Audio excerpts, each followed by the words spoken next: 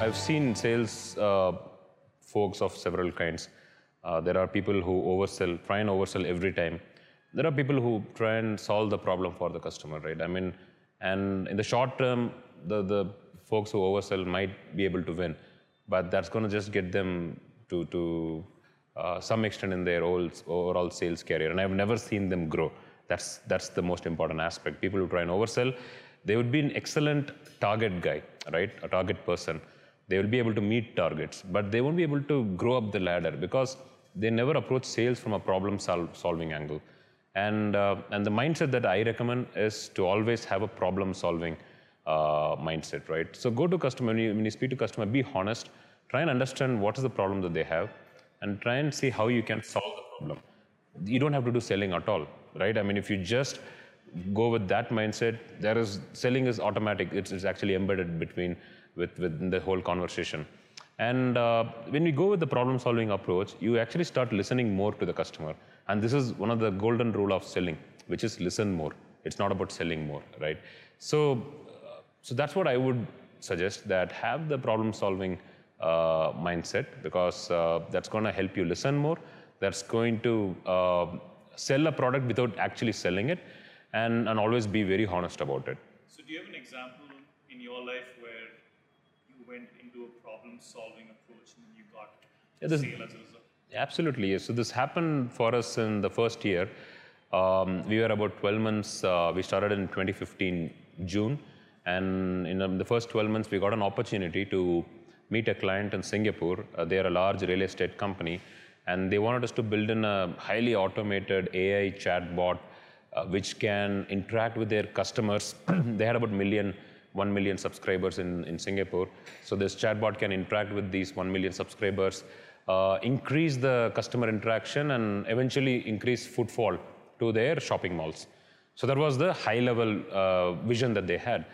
And when we try to break it down into achievable aspects, one aspect was, okay, build a chatbot, okay, build an AI chatbot which can resolve customers' queries. Okay, customer would ask, for example, where all do you have Nike showrooms? And this real estate firm owned about 16 shopping malls. So the queries would be like, where all do you have Nike showroom? Which is the closest, say, Adidas showroom from my house? Do you have parking slots available in all these malls? So these are queries that we can handle, obviously. That is the first part of the problem. The second part of the problem is they also wanted the AI engine to initiate conversations. For example, on a Friday evening, the AI chatbot should initiate a conversation with the customer based on their previous behavior, right? Last Friday, the person would have gone to a pub in one of these shopping malls. So keep that in track. The next Friday at 4 p.m., send a recommendation, send a promotion to that customer. So this is what they wanted to achieve. And it was the first 12 months. Honestly, we had just cracked the problem of chatbots. The machine learning and AI conversation was still a bit far away for us at that point in time.